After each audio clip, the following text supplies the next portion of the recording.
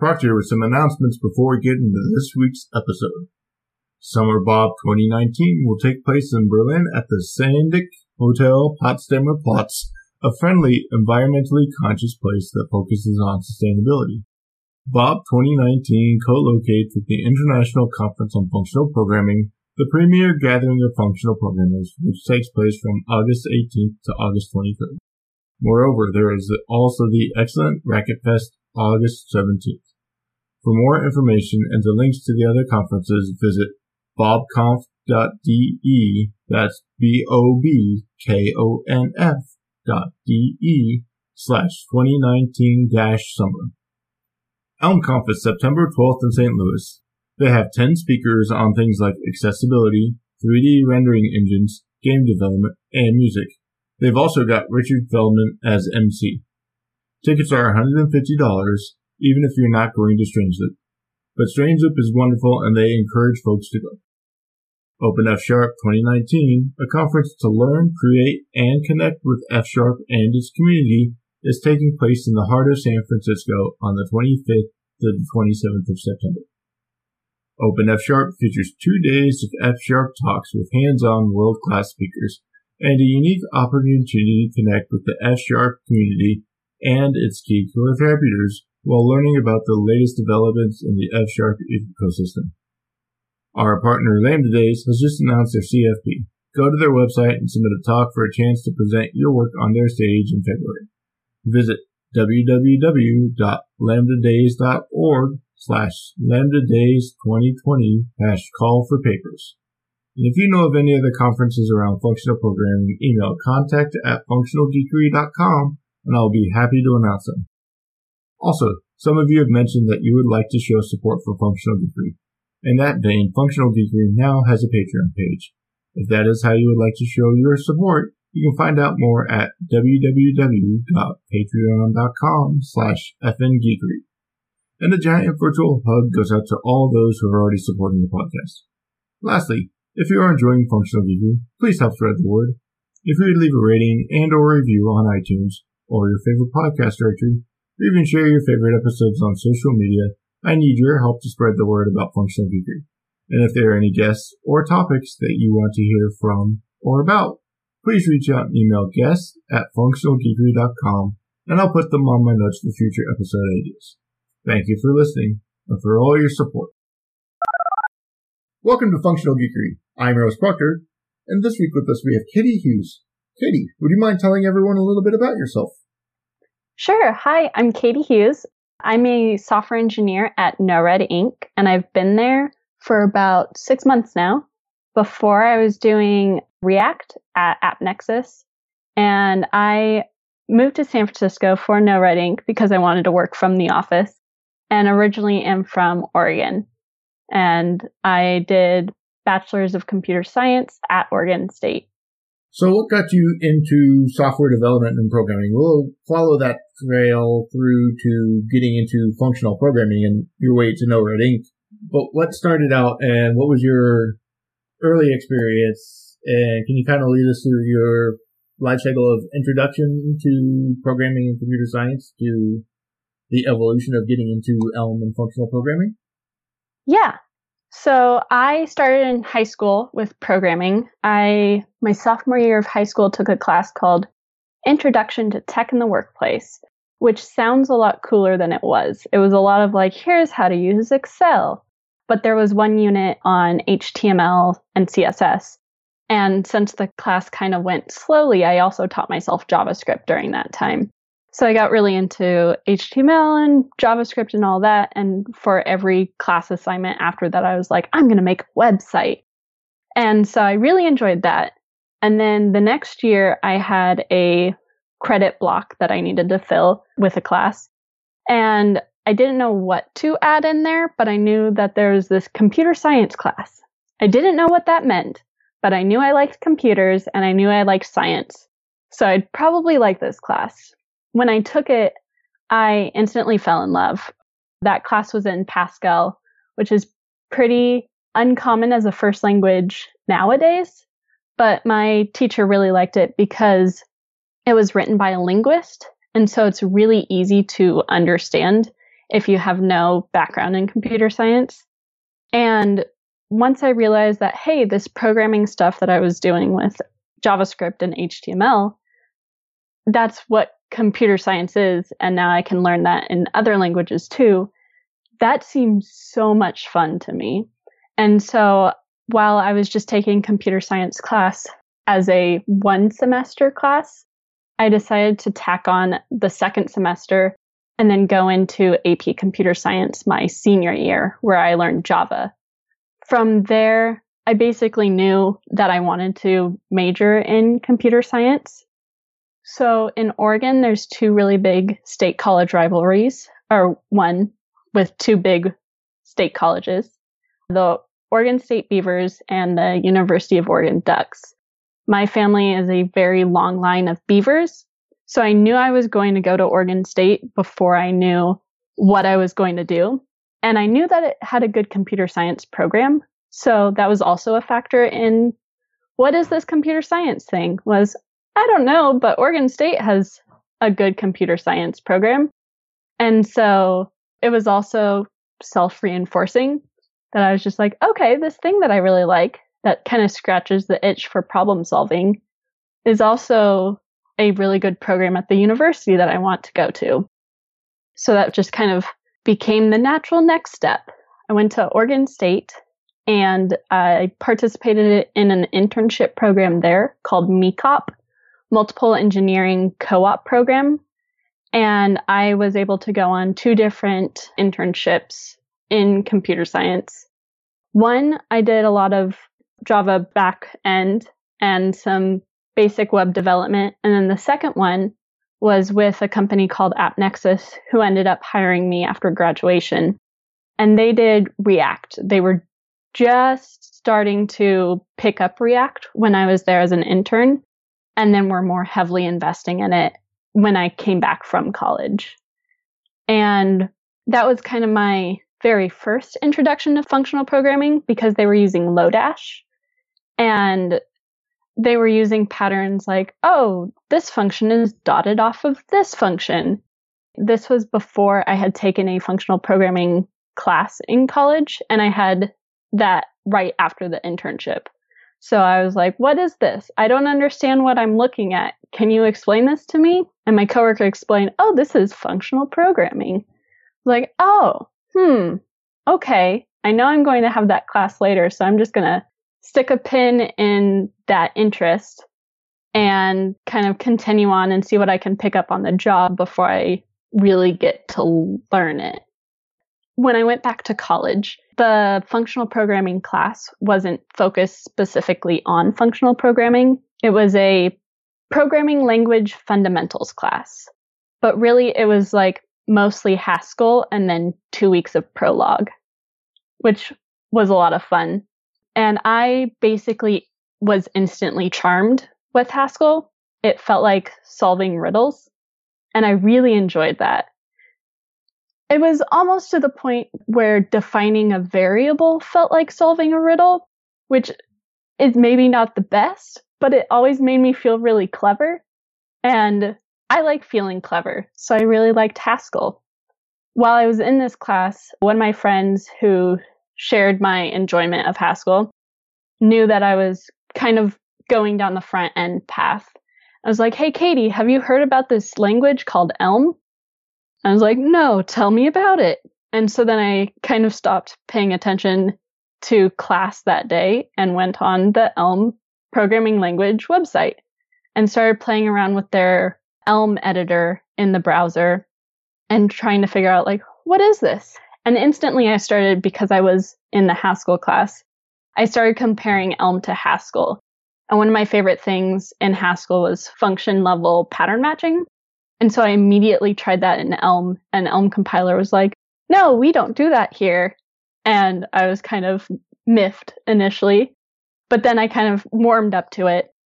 And I think that, I don't know if this was the intention of Elm, but as soon as I changed my perspective of it from a front-end language for functional programming to functional programming for front-end programmers, it made some of the design decisions make more sense to me, like the function level pattern matching. If you're coming from JavaScript world, you're not going to immediately reach for that tool in your tool belt. Whereas if you are from the Haskell world, you might go for that initially. And so my last term or so in college was when I started getting that itch for functional programming, the real appreciation for Haskell and Elm. And I went back to AppNexus and did more JavaScript and Redux. And Redux was really interesting to learn because it used a lot of words that felt overloaded to me, like reduce or action, even though the action wasn't actually taking any action. And tangentially, my manager allowed me to pick, what do you want to do in your 20% time? And the two things that I chose was learning Elm and learning Haskell. And it turned out that those were very, very useful for my day-to-day JavaScript. Because through learning Elm, I was able to get a better sense of the Redux architecture, because the Redux architecture is inspired by the Elm architecture. And the word choices in Elm made a lot more sense to me than the word choices in Redux. Because a reduce in Redux, it took a while for me to understand what that really meant.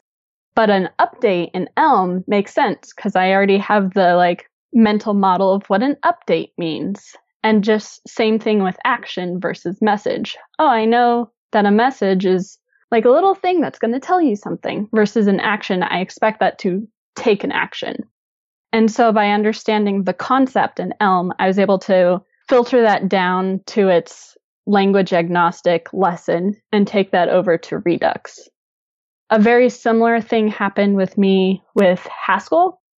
I was going through the Learn You a Haskell for Great Good book.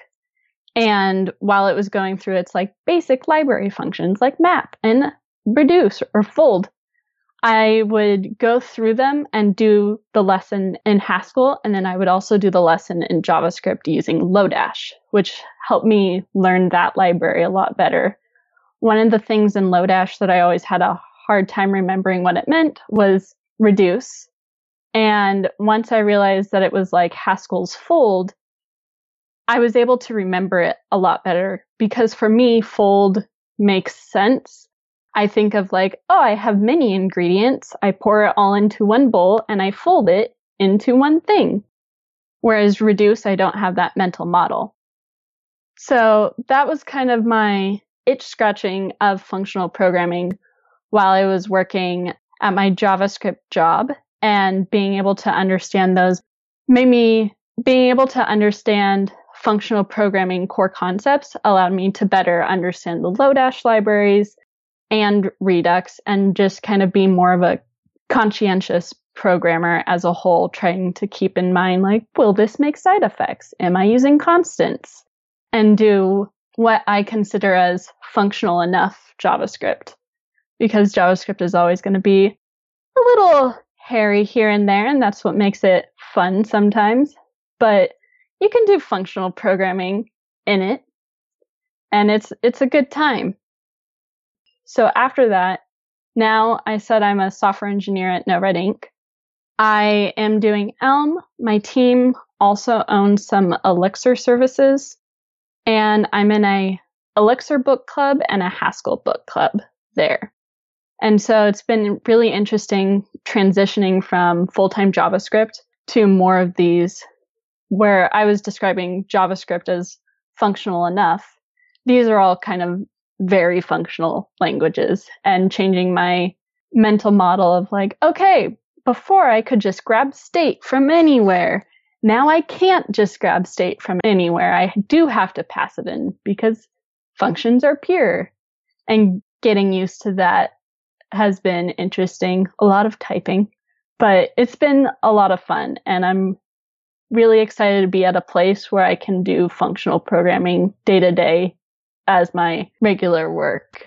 So it sounds like you were able to ride some of the functional renaissance in your university / college studies, depending on where you are and what you call it. But the fact that you actually had a Haskell course and were exposed enough to it beforehand that you didn't lose it. Because I've talked to a number of people that are like, oh yeah, I had a functional programming course, and I guess it was taught well, but in the middle of all this other stuff, before some of this functional programming renaissance was kicked off, it was just like, here's this weird odd course, and it's like, okay, I managed to get through it, but I don't know that I really managed to appreciate it and figure out how to take advantage of it. So it sounded like you kind of had some lucky timing where they were teaching it in university, and B, it actually was semi-relevant to the stuff that you were doing in your internships, where you actually were able to lock onto it and pick up that pin. You said you put it in, like, oh,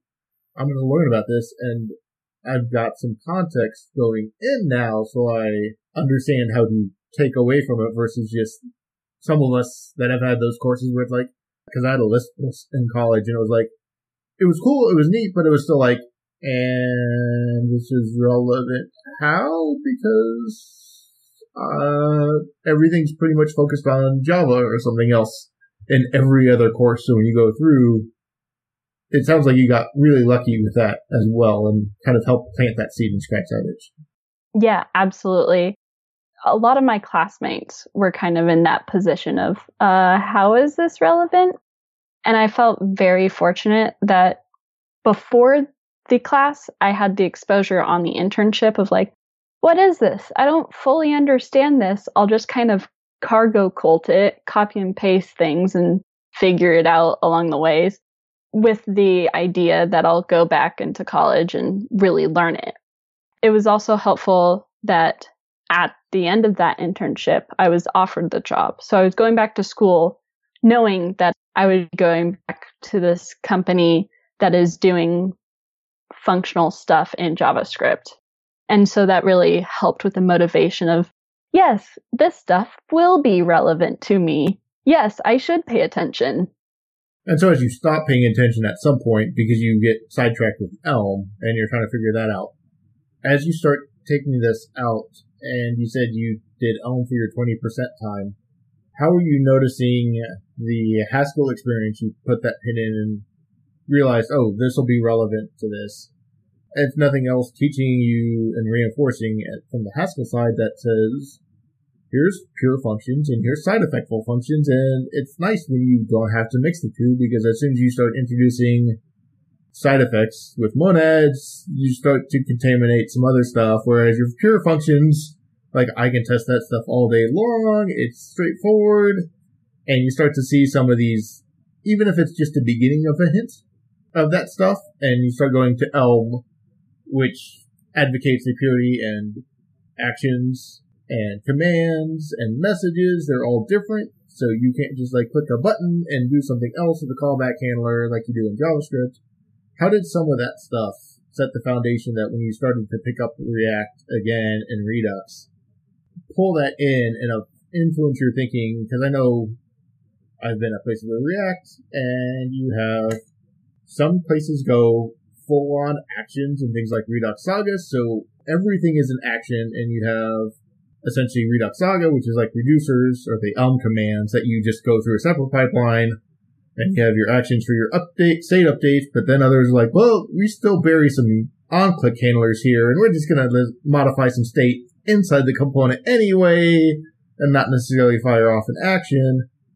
And I know there's different ways of thinking, so how did you take your thinking from Haskell and Elm, and how did that influence your Redux and React as you were going through and digging deeper into all this stuff in your 20% time? So my understanding of Haskell and Elm really gave me the foundation or the appreciation for pure functions. So I tried to be as pure as I could with everything and be like, okay, if I'm going to use something, I should pass it into something. We used Redux. We did not use Redux Sagas at the time, though I think they're starting to add them in. But Redux was one that took a while for me to really fully understand how everything was connected. I think that one of the things that really helped me was learning currying, because I was able to understand one of the bugs that my team, as we were learning things about Redux and React and everything, one of the bugs that we commonly wrote initially were, oh, this function will be called when I click on click. But hey, you can pass something in initially, or you can call it. And so sometimes we'd accidentally call it when we're using it inside of building up the component instead of passing it in as the callback. And so learning Haskell and learning Lodash and learning that sort of currying process, more or less, it allowed me to better understand, oh, this is when I do want to add parens. This is when I don't want to add parens. I do want to add it if I'm passing in an additional property, and I have to wrap that in a Lambda function or an anonymous function. And being able to really understand anonymous functions and how we use them and how we pass them around was definitely helped by Elm and Haskell. And if you're coming in as, I'm guessing, a junior developer from going as an intern, and then you're coming out of college and you're doing this, and you're doing Elm and understanding the Elm architecture, which, again, depending on how you approach Redux, you can almost mirror the Elm architecture in Redux. And you're doing Haskell. How did that help you establish stuff when you were putting these patterns? Were you driving some of these changes on your own? Was everybody figuring out React? Because if that depending on the timeline, was it still new to the team and you were able to help drive this? Or was this one of those things, you're seeing this stuff, you're seeing, here's how I'd like to do it, but now I have to try and make a case to the rest of the team to try and do some of this stuff from what I'm learning in my 20% time. What was that kind of evolution in your perspective there of compared to the rest of the team and getting a way of working that lent itself to the more functional style? I was super fortunate that I worked with a lot of people who also really appreciated functional programming. So they were also really conscious of this style. We had a front end guild that was once a month we'd put on lightning talks. And so that was one of the ways that I would kind of talk about, for one, Elm and how that relates to the Redux architecture, was through these 10, 15-minute talks with everyone. And so that was how we spread a lot of knowledge. We had an Elixir channel for a moment, even though we weren't writing in Elixir, just because a lot of us were really interested in learning it. So it was less me driving things and more me being able to absorb the information from a lot of different angles, whether that be my coworkers in JavaScript, that be the Haskell or Elm. I felt very fortunate to have a great computer science teacher, Mr. Smith, in high school. And one thing that he said that really stuck with me was that it doesn't matter what language you're using as long as you learn the paradigm. So you can take any semantics into any syntax and figure out the idea of the idea before figuring out the wording of the idea. And so that has been really a guiding light for me as I learn all these different languages. And I'm sure it has helped me become kind of a lifelong language learner, because I appreciate all these different approaches to these problems and helping that triangulate my understanding of them. So you get in, you get this experience, you're playing with Elm, you're playing with Haskell, no red ink gets put on your radar, and you said you moved from Oregon down to San Francisco, and at that same time you're going full on with Elm and learning a new team, learning a new Elm, which gives you the basis for your talk that I saw from you for Elm in the Spring, which was one of the reasons I wanted to get you on.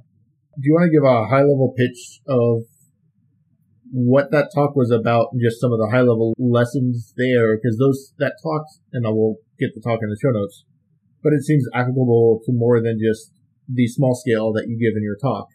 Can you highlight that at a little bit and cover the high-level topics of what you found going in about how you talk about orienting yourself around different areas? So I got to No Red Ink, and while No Red Ink is mostly remote for engineering, I chose to move to San Francisco because I really like being around people, and I hadn't lived outside of the state of Oregon before. At the same time, like you were saying, I was orienting myself in a brand new code base and trying to figure out what is going on? How do I read all of this?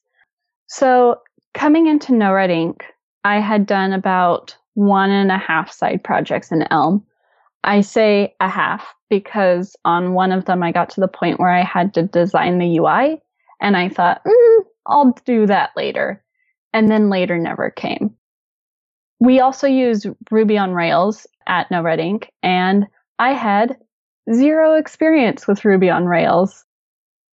So I really, really had very little experience with the language that we were using at No Red Ink.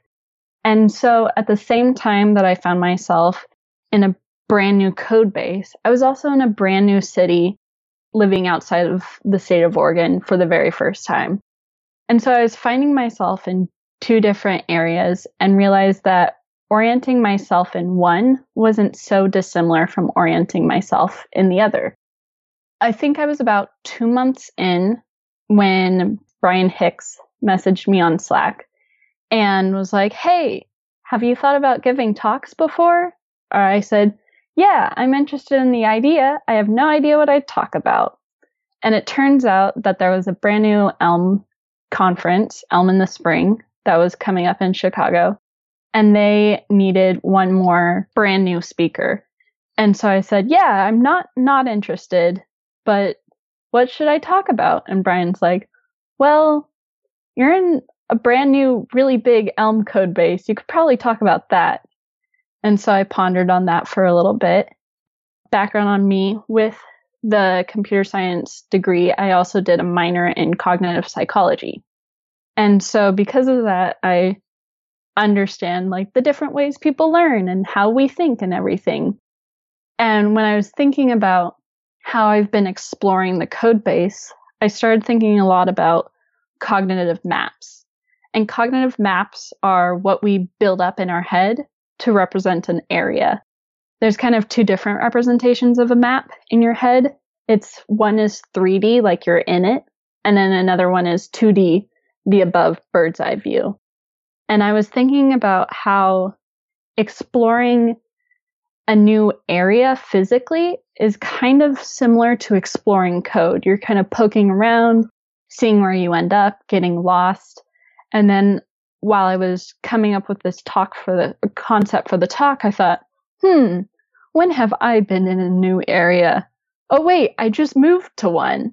And so I was able to mirror the experience of exploring a new code base to the experience of exploring the brand new city I just moved into. And that really helped me kind of build a structural narrative for my talk, which was fun. And partway through writing it, I realized that I was actually exploring the code the opposite way from how I was exploring the city. So with the city, I was moving from another state, so I couldn't initially just start walking around the streets of San Francisco. I had to start with a bird's eye view. I started with Google Maps and doing a lot of general research before I was able to get more specific, try to look at specific neighborhoods that I was interested in, and then ultimately come here and look for specific apartments, and then start small and get bigger, start just like walking around and getting lost. Versus the code, I was already in it, so I was able to start walking around and getting lost immediately, start just kind of going around the code, see what I can find. What can I break? What's going to happen? Until I get more and more knowledge of something, and then I can spread out from there. Oh, I learned all of these things from this experience. What do I think I can generalize? Oh, hey, the way that we store our Elm files mirrors our routes. So maybe if I have another Elm file in this folder, that will be the route for that Elm file. And I'm able to build up these generalizations and kind of hypotheses. And so I gave this talk, Where the Elm Am I? And it was all about trying to find my way in both a big city and a big Elm code base at the same time. So you mentioned one thing that I figured would be interesting to get into. You said, what can we break? Doing some Elm in a side gig?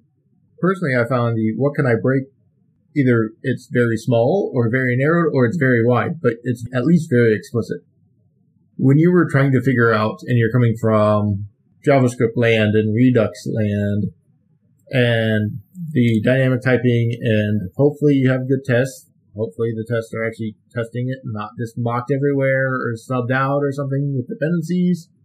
How did you find the difference of playing with now I'm in a real Elm code base that I don't know. When I try and break it, what did you find what can we break and how do I find that kind of stuff coming into an Elm code base versus how you might have been playing with this at your previous job when you're like, okay, I got a defect or I got something else, but let me see how I can break this elsewhere. What were some of the things that you found or appreciated useful or interesting in the difference between the two? So one of the things that I usually break first are the types and just see what does the compiler say. And just from that sentence kind of shows you the difference of breaking something in Elm versus breaking something in JavaScript. I feel like I'm learning how to trust again using Elm. Because before with JavaScript, it's like, I don't trust anyone. I'm just going to do this little thing over here, go to the browser, double check. Do this thing, go to the browser. Do this thing, go to the browser. Versus with Elm, it's like, oh, I broke something. Now the compiler is going to tell me. Whereas in JavaScript, I'm like, oh, I changed this one thing. Now let me cover my butt and figure out where that thing is everywhere else in the code base and try to preemptively fix it. Elm is like, hey, let's just fix it together. It'll be fine. And I'm still getting used to that workflow because I will go through and be like, okay, now I have to remember exactly how I use this variable and let me try to remember where that file is. Elm, I could just trust the compiler to tell me, oh, hey, this file, here's the exact path of that file, has this thing that you just broke. And being able to break things that way allows you to slowly, I feel like breaking things in Elm is also kind of building up trust with the compiler. You're like, oh yeah, it did catch that. Oh, it did catch that too. But you're also kind of learning how reading the imports. I made the joke in my talk about import blah dot blah as blah exposing blah, or import blah dot something as something exposing something. It took me a while to figure out, like, why are there so many somethings? And another one that kind of took a while for me to remember how to trace up is exposing everything in a module. So paren dot dot end paren. Being able to trust the compiler to follow those paren dot dot end parens versus trusting myself is also an interesting way to figure out, okay, how is everything connected? And I was also wondering how that helps with building a mental map. Just if you're out in California, it may be a slightly ill-tasting analogy, depending on how many earthquakes you've experienced recently, but you see the disaster movies, it almost seems like if I want to break something, and the disaster movies, you have the gas line that explodes, and then you see, like, oh, here's exactly where the sewer line goes, because you see all the jets of fire coming out of the manhole covers or whatever. Elm seems to give you that kind of, if I break this, I know exactly where I broke this, because it gives me that giant trace, as opposed to JavaScript. How do you find that other kind of map that's being constructed when you break things? How did you find that tie in with your cognitive mapping and everything else in your background there as well? When you say, okay, I'm going to break this. Okay, there's a ton of explosions and I see everywhere this ripples. How did that align with your cognitive mapping minor and the way you construct cognitive maps as well? Because that top part wasn't necessarily in the talk with about breaking things and seeing the ripples go through the whole code base necessarily. So when I was talking about breaking stuff in the talk, I was kind of talking more on building up a brand new part of the code base because that was my first project. And breaking things for me ended up meaning like refactoring. So refactoring in JavaScript and kind of learning how everything went means I can't trust anyone. I'm going to have to go out and figure out like, okay, I know that there's a carbon monoxide leak somewhere, but I can't smell it and I can't see it. All I know is it is not null. And so I have to figure out like, okay, where will I maybe die? Versus in Elm, being able to refactor is almost a non-issue. It's kind of a whack-a-mole game because you whack this mole and then another error pops up over here. But you know exactly where that error pops up. You just have to continue going with the compiler. And I feel like that helps you build that cognitive map faster because you are able to be more willing to break things. And for me, that's kind of like getting lost in a city. When you're getting lost in a city, you're learning new routes. And so just like when you're breaking things and seeing what pops up, you're learning new parts of the code and new ways how this thing over here is connected to that thing over there. And being able to follow those logic paths lets you figure out, okay, if I can walk from here to there, then maybe I can walk from there to way over there. And being able to build up that mental model in tandem with the Elm compiler is really helpful. And so, as you go through, your talk was on a new piece of functionality. I'm assuming at some point you went in and started touching old functionality, and that was kind of part of the question was, did you use the breaking stuff and the old functionality to see what things are working and how things are working compared to what it is? How are you building up your mental maps when it came time to go in and explore other parts of the code that's not just fresh and you have to figure out, well, I see the patterns that they're doing, so I can kind of sort of copy paste and make sure my like at least initial model view update stuff and messages kind of look the same because I'm kind of following the standard patterns, but now I got to go in and actually see I've got to make a change to this existing one, and maybe this is one of the bigger older files. How do you find building up that cognitive map once it was not a new piece of functionality?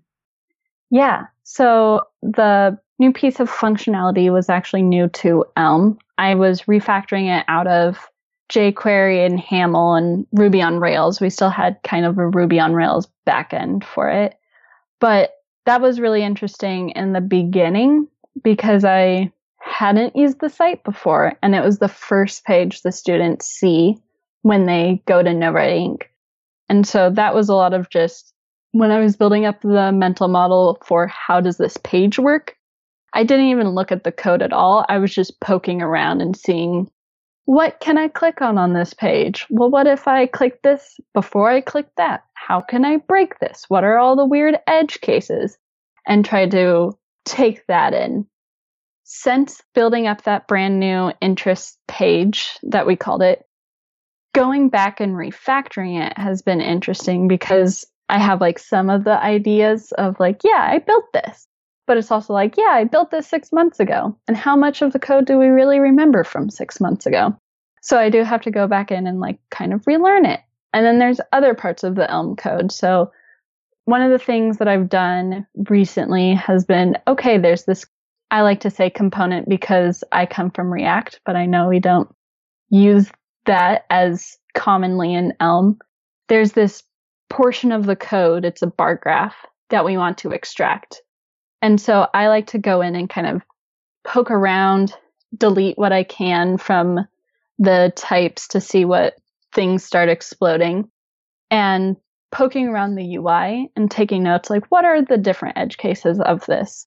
And how can I extract this carefully? And then there's another layer of, okay, so I'm starting to learn the ways we write Elm code now. Like, how do we style our Elm elements? And we encounter every once in a while, because Elm has been so quickly iterating, old parts of our code that don't use the more common way of styling things or the more accessible way of styling things. And being able to see, okay, this is how we used to do it. Now, how do I change that? How do I move from HTML to HTML styled? And I'll just start throwing in styled places and see what starts complaining and how it complains.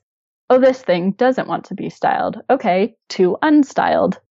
And following the compiler errors to figure out what do I need to paste in different places. Makes sense. And then before we get to the end and start wrapping up, I wanted to cover your transition to actually doing some Elixir, a little bit of Haskell there, but if you're working on some Elixir services, I love me some Erlang and Elixir, and I like the simple types that you build up from complex types, but sometimes I find I slip back into the dynamic habits. So when you're working on Elixir, what are you finding there as you're picking up the Elixir and working on Elixir there? Because I know you have things like specs and other things that you can use in Elixir and things like Dialyzer to run on and do some other type checking, but what is it looking like when you're going and picking up your Elixir after coming from Haskell and Elm as well? Because you got Elm with this very specific architecture on the UI. Elixir, maybe not. There's a lot more latitude and freedom working in Elixir and Haskell. So when you're working on the back-end stuff, what have you found as you start to transition to doing a little bit more back-end development again? So it's been really interesting with the two Elixir services that my team owns, because they were written by people who were really into Elixir but are no longer at the company. And so it was just like, here you go, team that has the manager who knows Elixir, just kind of figure it out. And so we've been slowly figuring out. I think the most helpful thing while I was trying to parse through the brand new code base we owned was I decided to go through a video tutorial that my manager had shared. And I thought, maybe instead of just passively watching this video, I should also go through our code base and see what I can find.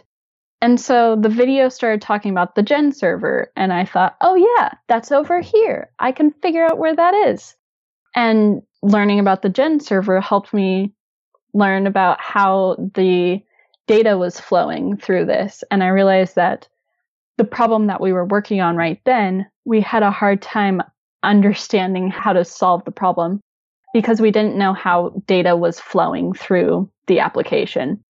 And so that was definitely one thing that took a moment to realize what was going on, was all of the, hey, I'm going to send this message over here, and then someone over here is going to receive that message. And I think another thing that has been interesting for me was the syntax, because I know that Elixir, a lot of people like it because it is reminiscent of Ruby, which I am still getting used to. And it's not a thing that I'm used to. So I'm just like, I don't really know what's going on here.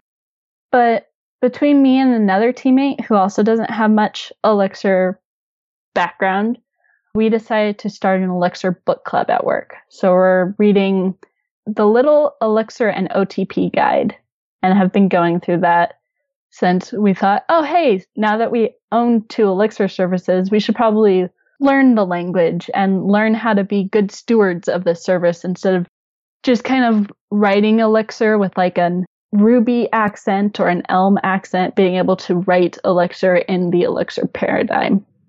And as we've been talking about cognitive maps, there's that. But have you figured out, I guess, when you break things, you're learning to trust, as you talk about trusting the Elm compiler. What have you found about how you're actually working in Elixir with that? Because I know you have the pattern matching, you can do the pattern matching on your function clauses, and you can do a lot of these things that you get from the Haskell world, but the types may or may not be as explicit. You can type it and make sure it is explicit up front, but when you essentially do I kind of got a wildcard match, or I got some other kind of message here or something, because I got an OK tuple or an error tuple, but maybe those are refined a little bit more than I'm thinking of. How are you finding your trust that you're building up with Elm translating back into your Elixir when you're doing that from this functional side? Are you finding it's like, well, we're pretty pure between the stuff and only modifying state inside our processes, so you're not finding that balance as much? So where are you finding that?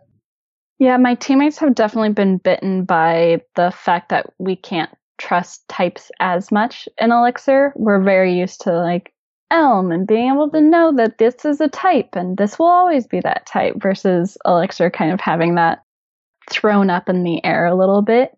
I feel like my experience with kind of breaking things in Elixir hasn't been refined yet. I am still breaking things haphazardly as opposed to scientifically.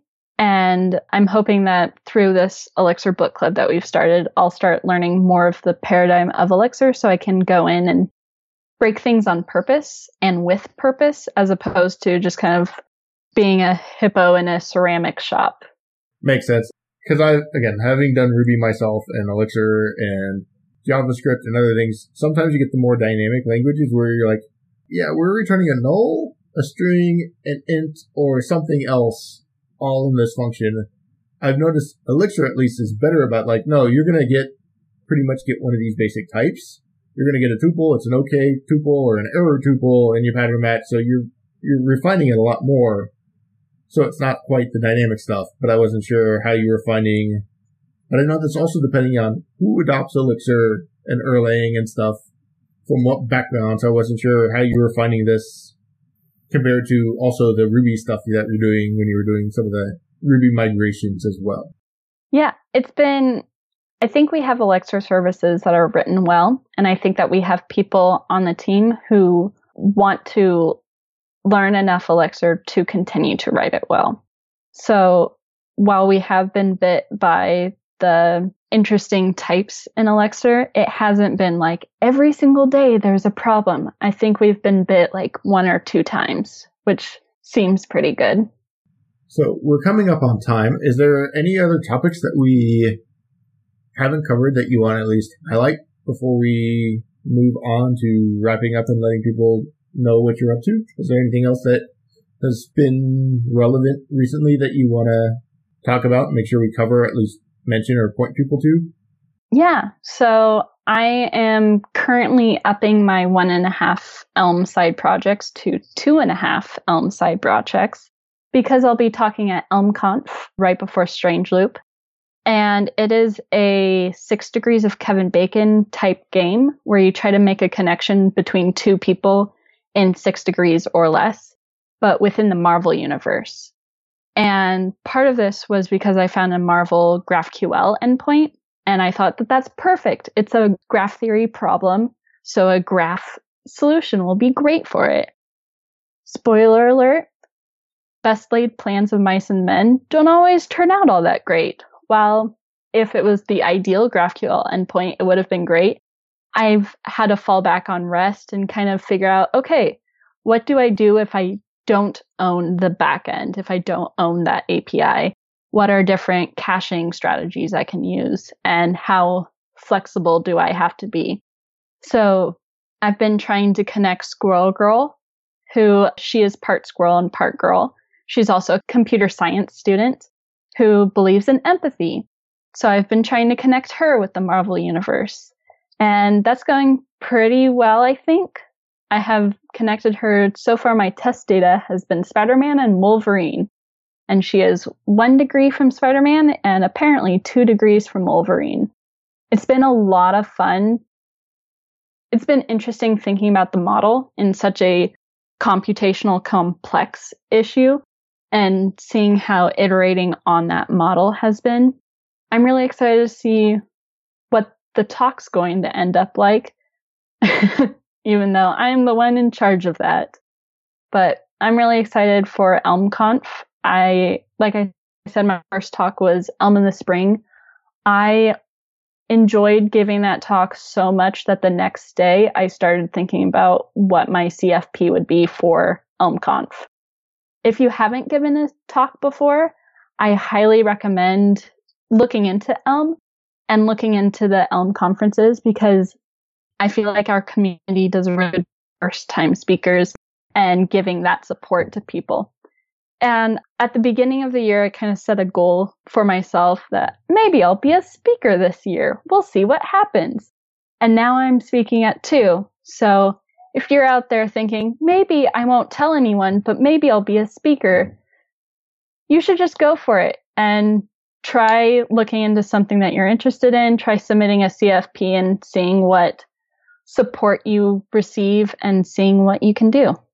So you kind of had some cheat codes with Brian reaching out to you, but based off your experience as the first-time speaker and now working on your second CFP, are there any cheat codes that you got back from being encouraged about what a good CFP looks like that you would point out, and kind of tips that you've gotten that you want to share with anybody else who's looking at potentially being that first-time speaker, so they can not just be like, hey, I'm a first-time speaker, but actually have a CFP that looks more like a multiple-time speaker, even if they're a first-time speaker?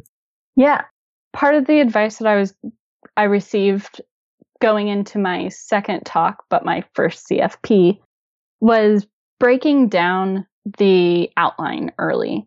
And at first I was intimidated by that. I thought, does that mean that I have to have done my project already and know exactly what I'm saying?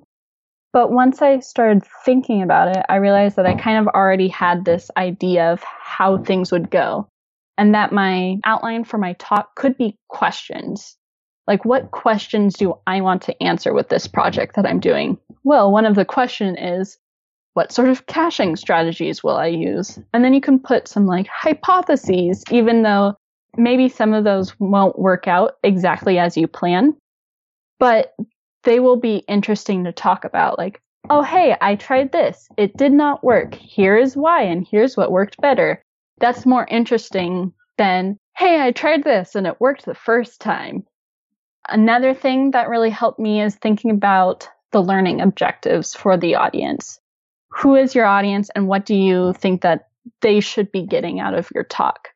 That was one piece of advice that Brian gave me after I demoed my talk for him. He said, like, explicitly write out your learning objectives before the Elm in the Spring talk. And I added that, and I feel like that kind of helped focus the audience more. And then going into the CFP, I also added, here are the learning objectives I hope to get across. And I think focusing on the learning objectives really helps engage your audience and helps the audience become more focused on what they should pay attention to. Those sound like great tips to keep in mind for anybody, whether it's a conference or I guess just even the brown bag kind of meetups that you were talking about at work, and just making sure that your small little scale talks are still know what to be expected when you go in or say, oh, I got a little lightning brown bag talk that I want to give to the crowd.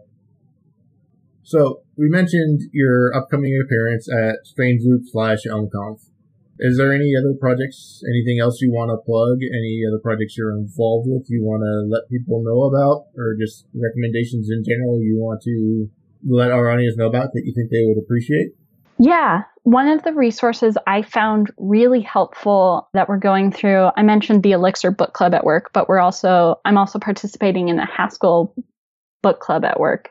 And we've been going through Git Programming with Haskell from Manning Publications. And it has been a very helpful guide. I've really enjoyed the voice of the book. And we've been talking about like, oh, I wish they introduced this earlier. But that's because a lot of us in the book club have at least some background in Haskell. One thing we've all agreed on is that it would be a really great resource for someone brand new to Haskell or brand new to functional programming. And that's Git Programming with Haskell. With Elm, I first started with the elmtutorial.org, which I think is now just part of the Elm language. That did a great walkthrough. That's what I went through that kind of taught me the Elm architecture that helped me learn Redux. So if you're out there learning more of the JavaScript side of things and learning about Redux, it might be useful to learn the architecture through Elm and then draw those parallels between those things. I think that those are the two resources that have stood out to me for sure. And then what are the best places for people to follow along, keep updated, watch your progress, Squirrel Girl updates, or anything else that they want to follow along and keep up to date with you as you progress and work on your presentations, share your knowledge, what are the best places for people to follow along and keep track of what you're doing? The best place is definitely Twitter. I am Glittering Katie. Glitter like the stuff that gets everywhere. Glittering Katie on Twitter and on all of the social media, and also glitteringkatie.com, where I link my glitteringkatie.com is basically just a static page that links to my Twitter, GitHub, and Medium, the holy trinity of Silicon Valley. But that's where you can find me. On Twitter, I tweet about programming sometimes and comics most of the time. I'll get those added to the show notes so people listening can find out more and follow along with where you are if they're not right at a computer at this moment as they're listening. So I'll make sure they're in the show notes and so people can come back and listen to it and track you down. Perfect. I'd like to give a giant thank you to David Belcher for logo. And once again, thank you, Katie, for taking your time to join me today. It was a pleasure talking with you, getting more in depth about your background and expanding on your talk because I really enjoyed we're in the MI talk, and it was a pleasure talking to you and just finding out more about your experience. So thank you for taking your time to join me today. Thank you so much. It was great talking to you as well. Until next time, this has been Functional Geekery.